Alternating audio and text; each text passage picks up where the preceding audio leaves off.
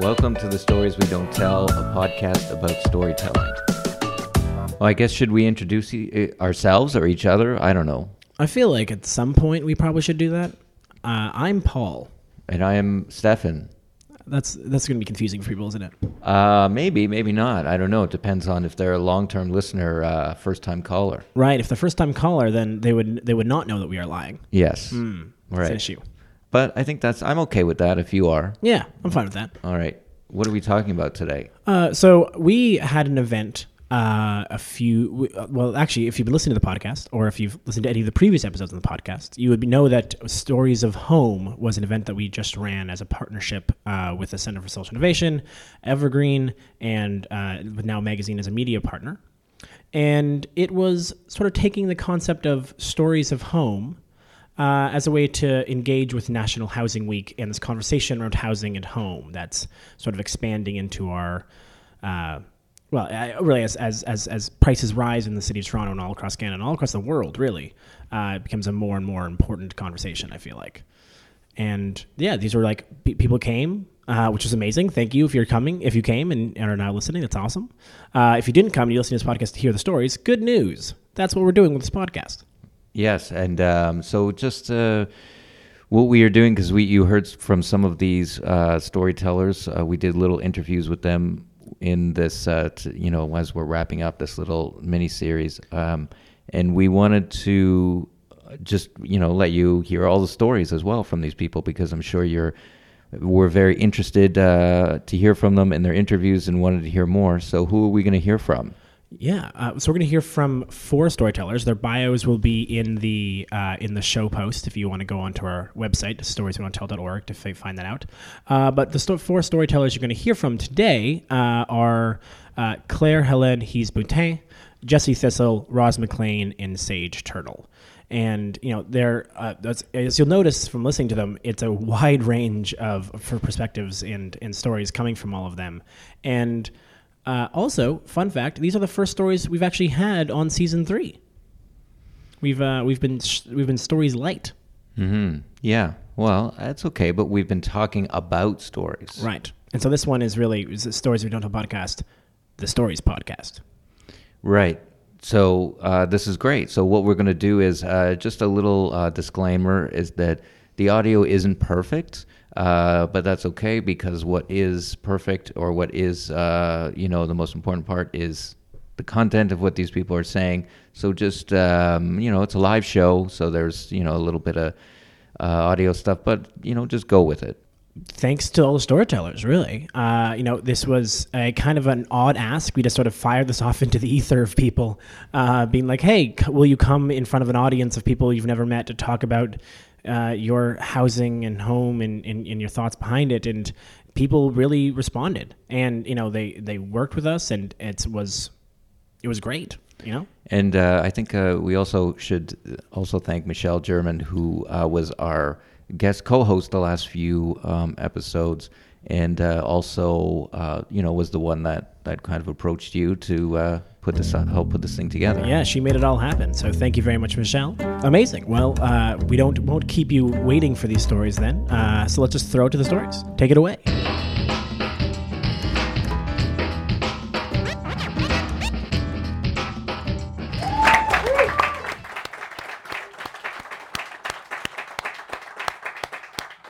I don't know if you've heard me on CBC Unreserved before. Rosanna Deerchild says I'm a storyteller. So for me, as an Indigenous person, that's like the highest regard that we can earn in our culture.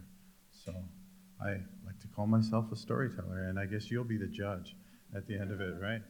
So to set the stage, I do have lived experience. I was homeless here in Toronto, in Brampton, Ottawa.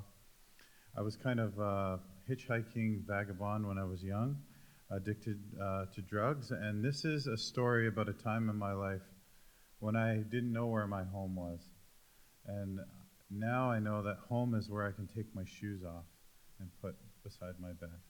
So I hope you enjoy the story. It's called King Abdi, the King of Somalia. Good night, Abdi, you crusty old bastard, I said as I rested my head on my pillow. Abdi was my buddy who'd always sleep in the bed next to me at the homeless shelter. I always liked joking with Abdi to get him going, and he always did the same with me. It was our only form of entertainment in this hospitable yet horrible place. Hey, I've been meaning to ask you, I said. Remember when said you were the king of Somalia? Well, is it true? My question was a direct attack on Abdi's royal pedigree and was sure to get a reaction. As expected, his face became flushed with anger and his eyes bulged out of his head. Would I lie, peasant? Of course I'm the king of Somalia. How dare you question my royal blood? Abdi was a Somali man of around 65, and I, of course, knew he wasn't Somali royalty. Life had not been good to him. From what I knew of him, he fled Somalia with his family when the country broke out in civil war in the early 90s. Soon after, he developed into an alcoholic, and his wife met another man and left him. Abdi would reminisce of his homeland, telling me of how every night he used to shepherd massive herds of cattle on foot between Kenya and Somalia, and how he'd sit every night watching the orange-red African sunset. It was something he had done since boyhood, and by the way his eyes lit up whenever he talked about it, I could see it was something he loved and missed very dearly. I tried to imagine how hard it must have been for him to be forced out of his life by the perpetual civil strife of his beautiful homeland, only to end up in a homeless shelter in a foreign country that seemingly didn't want him or his alcohol problem. Hey, Thistle, King Abdi said as he leaned forward with an intense look on his face. You know how I know you're a real streeter like me? The sour booze smell on his breath demanded my attention. No, I don't. Maybe it's in the way that I drink the last of the piss water from the Old Englishes? His face cringed, imagining the taste. No, that's just disgusting. Dirty Canadian drinking dirty American beer? No, young blood. It's in the way you sleep. Look at you. He pointed to my covers. How do you mean, I asked. And why are you watching me while I'm sleeping? I always watch out for you when you sleep, he said, to make sure no one steals your stuff. Abdi was correct. I watched out for him, and he watched out for me. It's just what friends did in this place. No, Thistle, it's in the way you sleep. You've had your shoes stolen so many times, you sleep with them on. That's how I can tell you're a real streeter. You're just like me. See? Abdi then pulled up his blankets and exposed his grungy, mud-covered black boots. The smile on his face was priceless. Only real streeters sleep with their boots on. I looked around the shelter at the other guys to see their feet, to see if they too had their boots on in bed. Only about a third of us had them. You see those guys? Abdi said, pointing at the guys with their shoes off, placed under their cots. They're little puppies. They aren't like us. They aren't real streeters. They're just down on their luck momentarily. One day, if they're at it long enough, they'll learn like we did. Never take your shoes off. Abdi was right. I never noticed that about myself. I had been homeless so long that I always went to bed, paranoid, with my shoes on. So many times in the past I had had my boots stolen while I slept in shelters that before every night I tied my shoes on with triple, even quadruple knots, just to give myself a chance of keeping thieves from stealing the shoes from right off my feet. And even then, sometimes they got them off. Having no shoes and being homeless was the worst.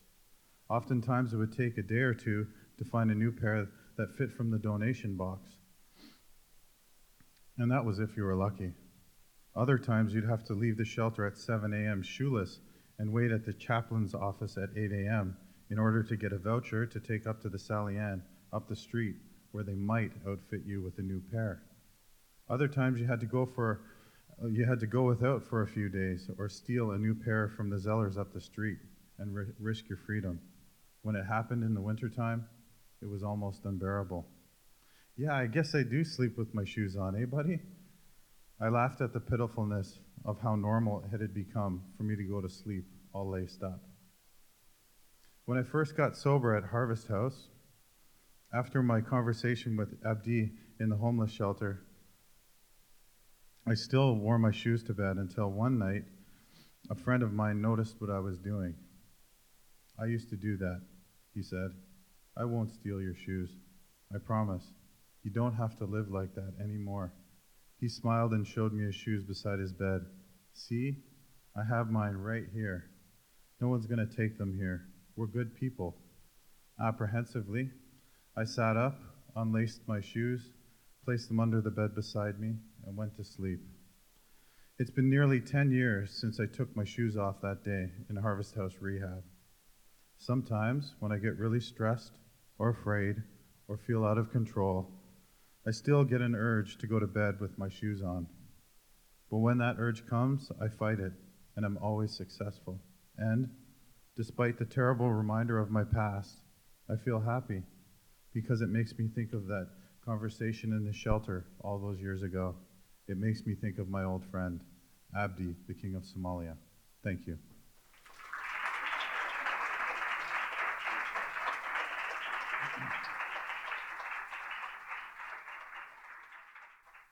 Krieg. Awesome. More than one. I didn't expect that. Anyways, most of you are completely lost. Krieg Krak is a Haitian storytelling tool. It's a call and response, and it's a part of a rich tradition of storytelling in Haiti. So, as a storyteller, it's my responsibility to keep you guys all entertained. And it's especially important tonight because I'm talking about monetary theory. It's kind of boring. You may fall asleep, so you'll hear creak, and then you're going to say, that's right. So one more time, creak. Right. So let me start the story now. Creak. Right. So this story starts in the house that I grew up in. See, my mother has an eye for beauty. She often says this was one of the greatest gifts her mother gave to her and her siblings. So it was that eye for beauty that spotted a big old house on Indian Road in Roncesvalles and said, that's the house that I'm gonna make my family's home. Now, it took a little convincing for my father because he's a Mennonite, and if you know anything about Mennonites, they don't like to spend money. So have you ever heard the one, what's the difference between a Mennonite and a canoe? Mennonites don't tip. Yeah. My dad would love that joke. So fortunately, my dad's Menno cheapness was no match for my mother's Haitian will. So they forked out the $135,000 and bought a detached home in Roncesvalles. It was the 80s, I know, $135,000. Could you imagine? Baby boomers, so lucky. Yeah. So anyways, on the Indians Road, life was good. On Indian Road, life was good. I grew up playing ball hockey with Max Zakruski, and the kids in the neighborhood would run freely between each other's houses. We'd even have these huge water fights between the Indian Road kids and the Grenadier kids. Wait a minute. Holy smokes. I never realized how the street names were this allegory for the violence of settlers and native peoples on Turtle Island. So on Indian Road, we made the natives' land our home and reaped the privilege and benefits of colonialism by reenacting battles between Grenadier settlers and native Indians by spilling subsidized water like blood on the streets. Creek. So I grew up in a lot of privilege, and my mother always reminded me that there were those who didn't have the same privilege that I had had. See, my mother was a translator, that's how she made her money, but at heart she was an organizer and a community activist. She helped undocumented Haitians navigate the legal system. She worked with Amnesty International, and she organized the establishment of a Francophone women's housing cooperative. Didn't quite get off the ground, but they worked really hard at it. And through osmosis and also lively dinner conversations, I took on her passion for social justice and cultivated a fiery voice of my own. And I took every opportunity I could to demand that our society live up to its responsibilities to provide natural rights and the human rights to all. My father, on the other hand, was an economist. Now, he was a Mennonite, so it's not that bad. But he did work at the heart of Toronto's financial district in Commerce Court. So that's the CIBC Tower right at King and Bay. You guys know that big black one?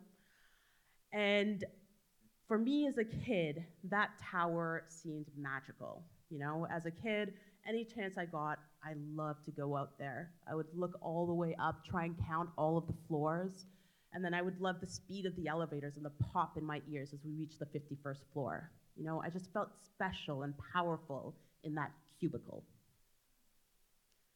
Creek. So my dad was okay with the social justice stuff. I mean, he is Mennonite, and social justice is part of Mennonite culture. But I still got the feeling that he didn't take me that seriously with my fiery social justice voice. Well, it was more than a feeling. See, he used to call my friends and I the Gang of Four. And if you don't know who the Gang of Four are, that's Mao and the other leaders of the Cultural Revolution in China. So, you know, clearly, you know, he didn't take me that seriously. He did, however, ask me a question that would reemerge as a key to my passion for environmental and social justice. He asked me, Claire, do you even know how money works or where it comes from? Creek. As the years went by, I delved deeper into the world of radical leftist politics. I shouted and screamed at OCAP rallies on Bay Street. I even felt a twisted sense of pride knowing what the 51st floor of the evil empire looked like. And I hung out at an anarchist bookstore in Kensington Market called Uprising. Now, it was a space for Rastafari peoples and Black identified people of color. The building was at least 100 years old, and it was falling apart. It had old walk-in freezers from its previous life as a fish shop, and those freezers now became the most intimate spaces of Uprising. They were home to drum circles, home to songs that connected us to our African ancestors, and it was a home of deep conversations and relationships that are the foundation of community. The freezer was also home to people. One of those people was Milton, and due to a lack of papers, he was not supposed to be in Canada, and the freezer actually was a pretty good home. He had his camp stove, a military cot, shelving, and even some artwork up on the walls. He's a brilliant researcher. He is a brilliant researcher, and he taught me much of what I know today about geopolitics and global finance. And it was Milton who uttered the same words that my father had so many years before. He said to me, Claire, I wouldn't need to live like this if we all just understood how money works and where it comes from. Creek. Finding the answer to this question became a kind of passion for me. I got a job in financial services, and eventually I climbed the ranks to become an associate investment advisor. I didn't just want to know more about money, I also wanted to help everyday people with their money. And somehow I even found myself working in that same black tower that had gone from an awe-inspiring monolith to symbol of oppression to now the final destination of my daily commute. And on an evening commute back to Parkdale, I would sometimes run into Josh on the streetcar. And we'd gone to the same elementary school, so it was a friendly face on an otherwise sardine tightly packed streetcar. He was working for a real estate development firm, but still high off the inspiration of grad school in New York City and working with Community Land Trust down there. We spent our streetcar rides talking about housing, Parkdale, and inevitably he asked me, so what are you doing on Bay Street? I told him, I guess I wanted to know more about money. What does that mean, he said. Well, I wanted to understand how money can cause so much pain and suffering. How in a world of constant growth, new technology, new innovations, more productivity, we still have so much poverty. I wanted to know how money could lead to so much suffering. And Josh said, okay, so what did you find out? And this is what I found out. I found out that 3% of the money in Canada is printed by the Bank of Canada.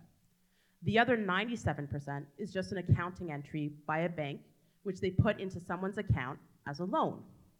So that means that 97% of the money in circulation is debt.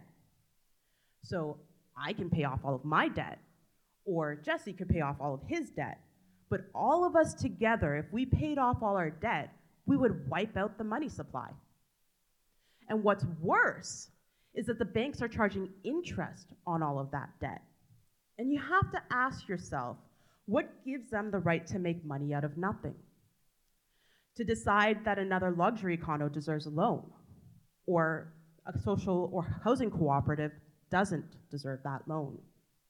To charge the rich 2% interest and the poor 5, 10, 20% or more. Kriek, it's pretty complex stuff, I know. I'm still trying to get my head around it, and I think there's some big economist that said if anybody says they understand monetary theory, they're lying. So I guess the point of my story is to ask you to ask yourselves, what gives someone the right to make money out of nothing? Why is only 3% of the money supply provided by institutions that are responsible to the public, and 97% institutions that are responsible to shareholders? Kriek. So you guys are with me? Good. So two very important people in my life asked me the same question. How does money work and where does it come from?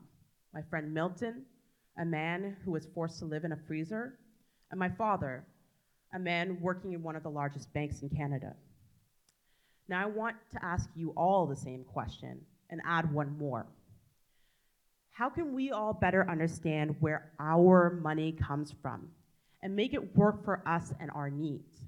How can we make our money work to solve the housing crisis? Thank you.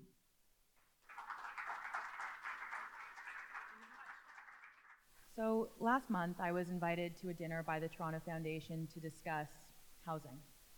The purpose of this dinner was to bring people together from different walks of life to examine homelessness and housing insecurity from a variety of different perspectives. So to tell you just a bit about myself briefly, the focus of my academic and professional life over the past 7.5 years has been the study of finance and investment management, and I work for an investment management firm, as Michelle mentioned. So when the Toronto Foundation asked me to dinner, I emailed them back and I said, please let me know if there are any reports or articles that would be valuable for me to review in advance. I'm keen to learn more and to provide some constructive input to this conversation. This is a quote from my email. But this story isn't about me providing constructive input. It's not a story about the reports and articles that I reviewed in advance. It's a story about listening. It's a story about listening and really hearing the lived realities of the housing issue from an empathetic and not an economic standpoint. For me, this was a brand new experience. So it was the end of the workday on October 3rd. Bay Street was thickly lined with workers departing the financial district and making a beeline for Union Station. I walked up Queen Street from my office on Bay Street to catch a cab. Although traffic can be pretty treacherous during this evening rush hour, I opted to take a taxi to dinner so that I could review my notes on housing issues facing Toronto. I sat in the back of the taxi and I opened my folder with an economic update on the housing issue that I had printed off at my office earlier that day. I scanned the document for key statistics. In the car, I highlighted a few figures. I highlighted that 80,000 Torontonians are on the wait list for public housing. 30,000 Torontonians use a shelter every night. I learned that if housing costs more than 30% of your income, it's considered to be unaffordable. I opened the GPS on my phone to see how close we were to the dinner destination. West Neighborhood House, it was called. Like I do before every meeting, I closed my folder a few blocks before I arrived, and I repeated the important data to myself in my head. I said, 80,000, 30,000, 30%. As soon as I hopped out of the taxi at the corner of Queen and Sororan, I knew I was out of my element. I was in a part of the city that was unfamiliar to me. A couple hurried by me. They were yelling at each other. I looked down.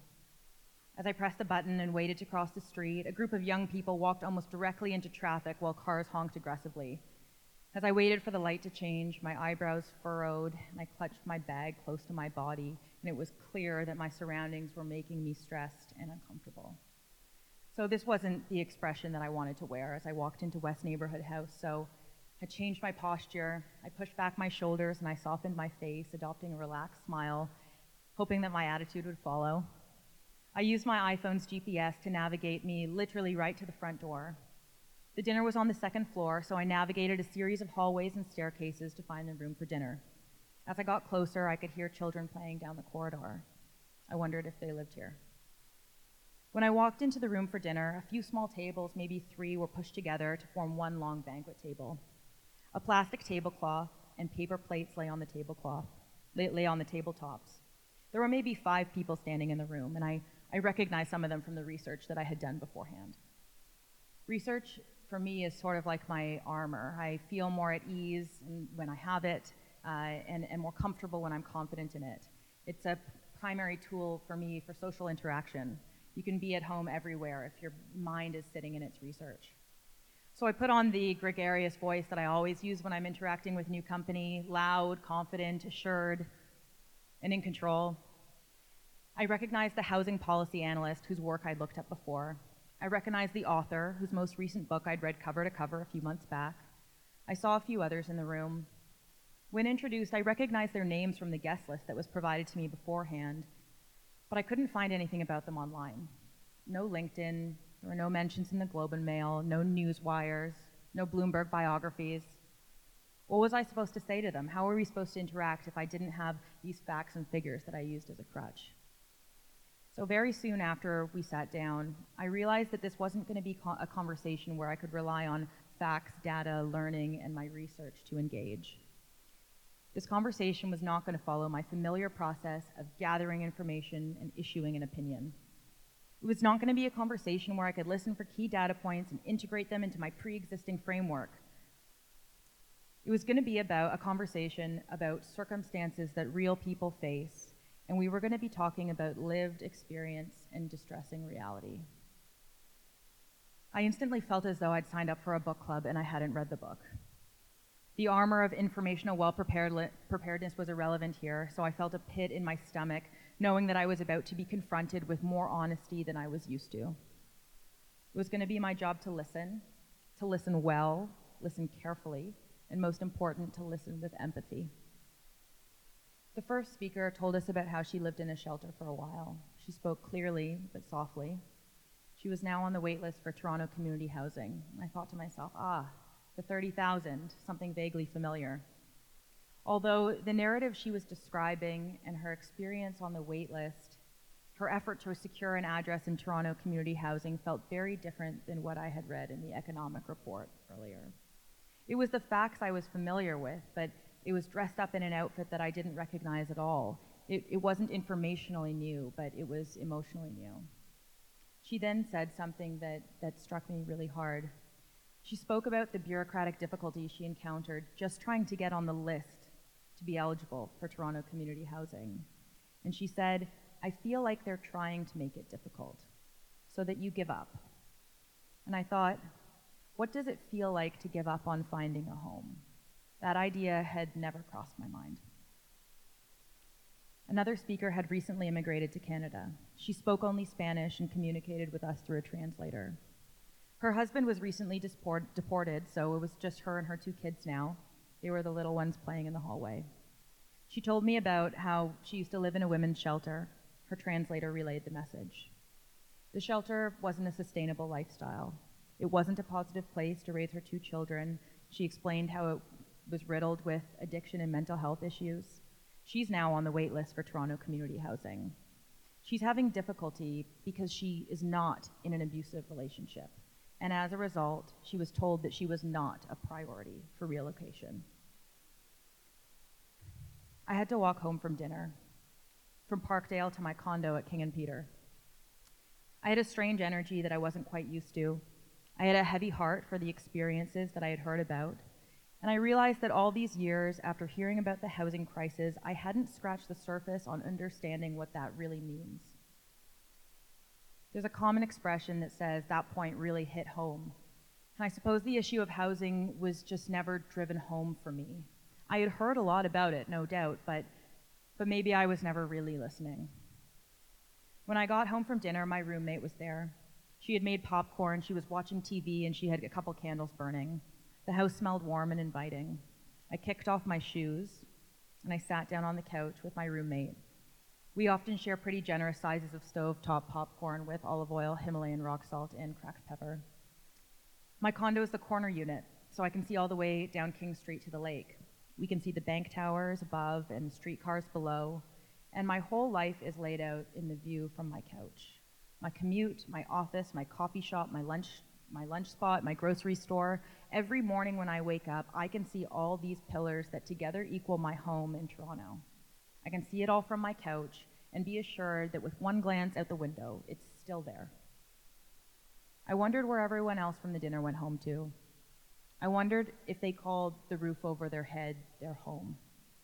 I wondered if it was warm, if there was food there. I wondered if there was anyone there to greet them, as my roommate had, to ask how their day was, what they learned, to hear about their triumphs and their setbacks. I didn't know this before, and I really didn't know. The numbers are just a reflection of the magnitude of these individual experiences. The housing crisis isn't a collection of data, but it's a collection of stories. So thanks for listening to this one. In 2008, my mom is living on lesbian separatist women's land, where she has been for the past 20 years. I do not know what you are picturing right now. Possibly you are thinking about women with crew cuts and quasi-military outfits, and they're just marching all morning, screaming about the patriarchy. Or maybe not. Maybe you're thinking of a field of wildflowers and women are running in slow motion and their hair is blowing back and they're in silken dresses. Maybe there are no dresses. Maybe there's just kissing. I don't know, because it's your imagination.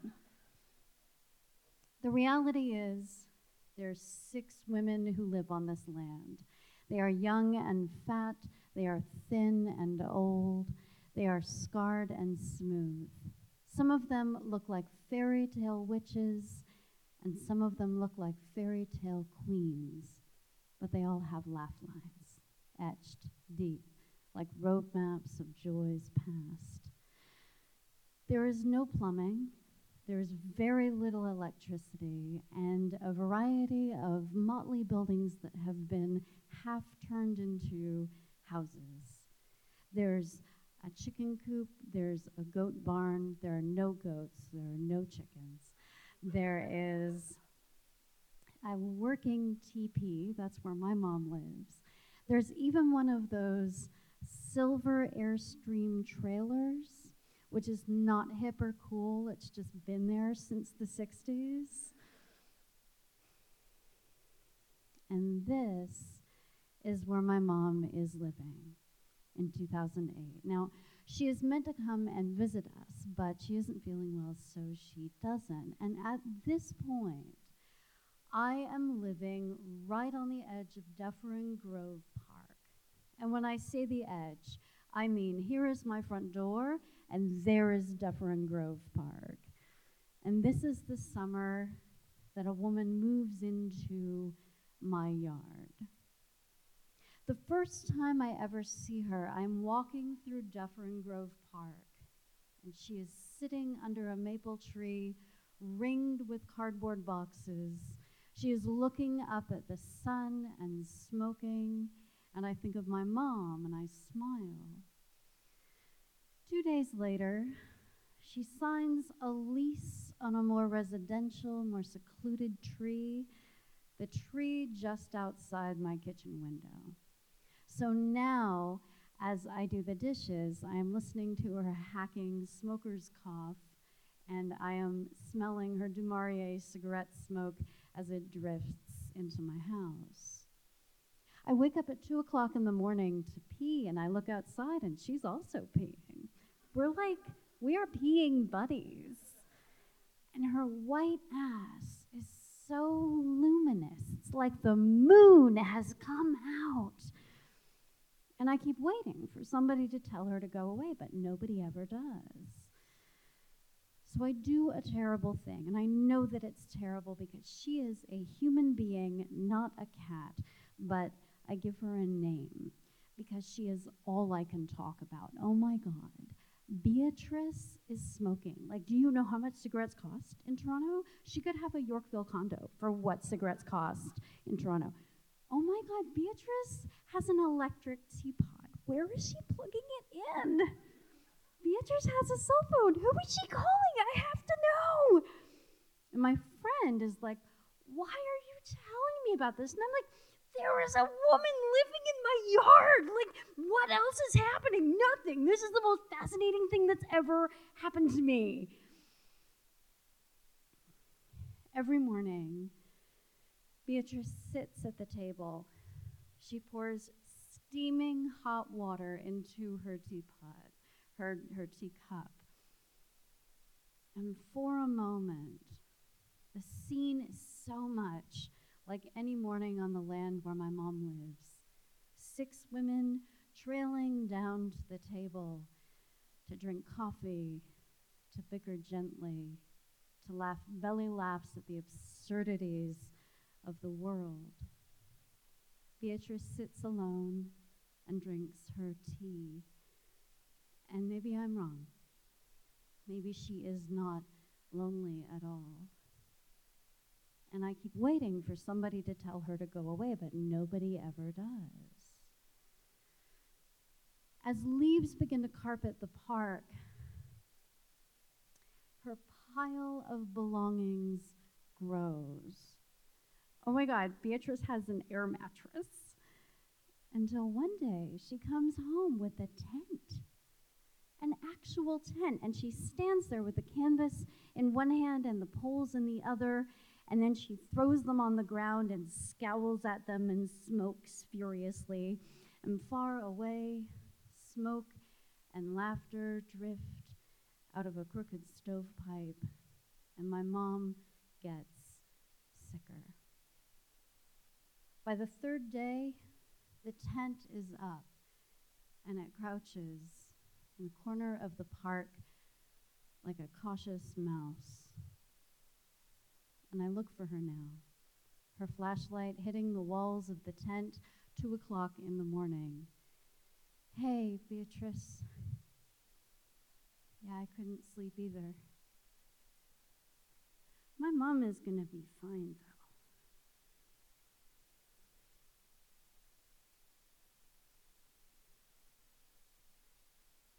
The first snowfall comes.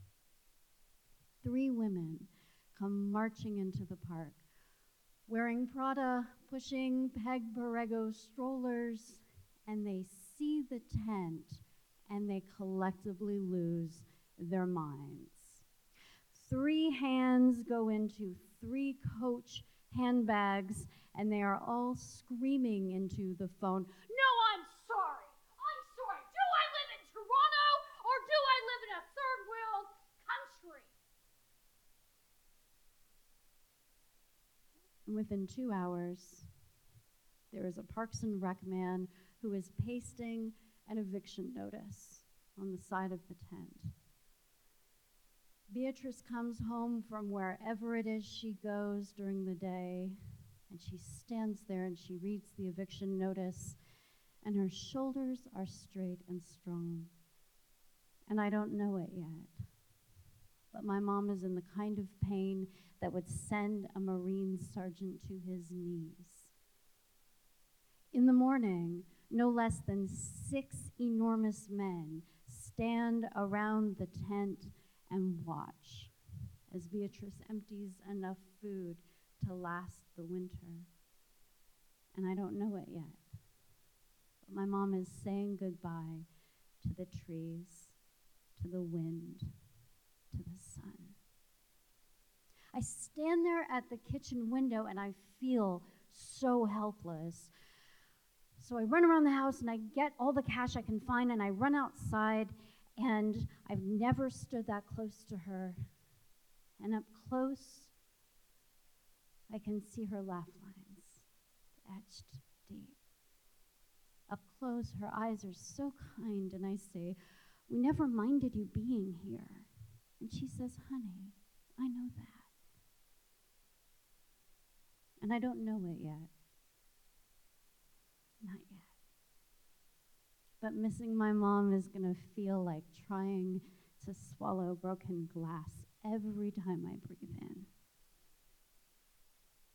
The last time I saw Beatrice, she was sitting in front of a strip mall. She had a hat in front of her with 2 pennies inside, and her face was cold and hard. But the last time I saw my mom was a week ago. I was walking past my son's room, and he had a book of my mom's stories and songs open on his bed, and he had his guitar out, and he was singing her songs. And there she was, in his hands, in his eyes, and in his voice. Thank you very much.